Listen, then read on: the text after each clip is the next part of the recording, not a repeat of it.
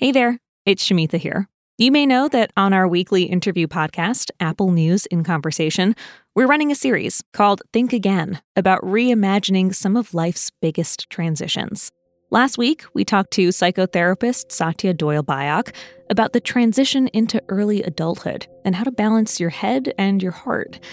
This week, we're taking on another seismic life shift, becoming a parent.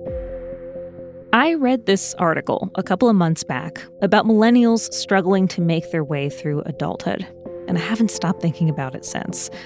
It was by Jessica Gross, who writes about parenting and all things affecting the American family today for the New York Times. And it wasn't a knock on millennials. It was a smart analysis of all the bigger societal changes that have made everything from buying a house to raising a family fundamentally different than it was for past generations. Jessica says there was one statistic in particular that made her want to write that piece. The silent generation, who are in their 80s and 90s now, when they were at 40, around 70% of them lived with a spouse and a child in a household. And the comparable percentage for millennials is 30%. That's a huge shift over not a very long period of time. That insight, for her, unlocked a new way of thinking about the challenges of modern parenthood.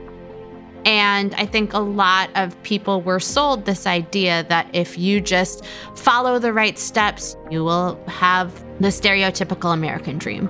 And it's not to say that that's not still possible. It just doesn't look like what it used to look like.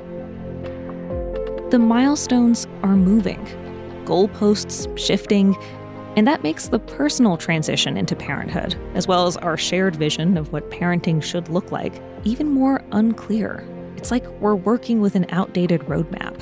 I never want to look at these massive changes as all bad or all good. They're just changes. And society sometimes has to catch up with these big changes and how our lives don't look like the lives of our parents necessarily. Jessica has some practical advice on how to rethink the old scripts that came with parenthood and instead define your own roadmap for the person and parent you want to be. My interview with her is out now. If you missed our previous Think Again episodes, I highly recommend going back and checking them out. Follow Apple News in Conversation in Apple Podcasts to make sure you don't miss an episode.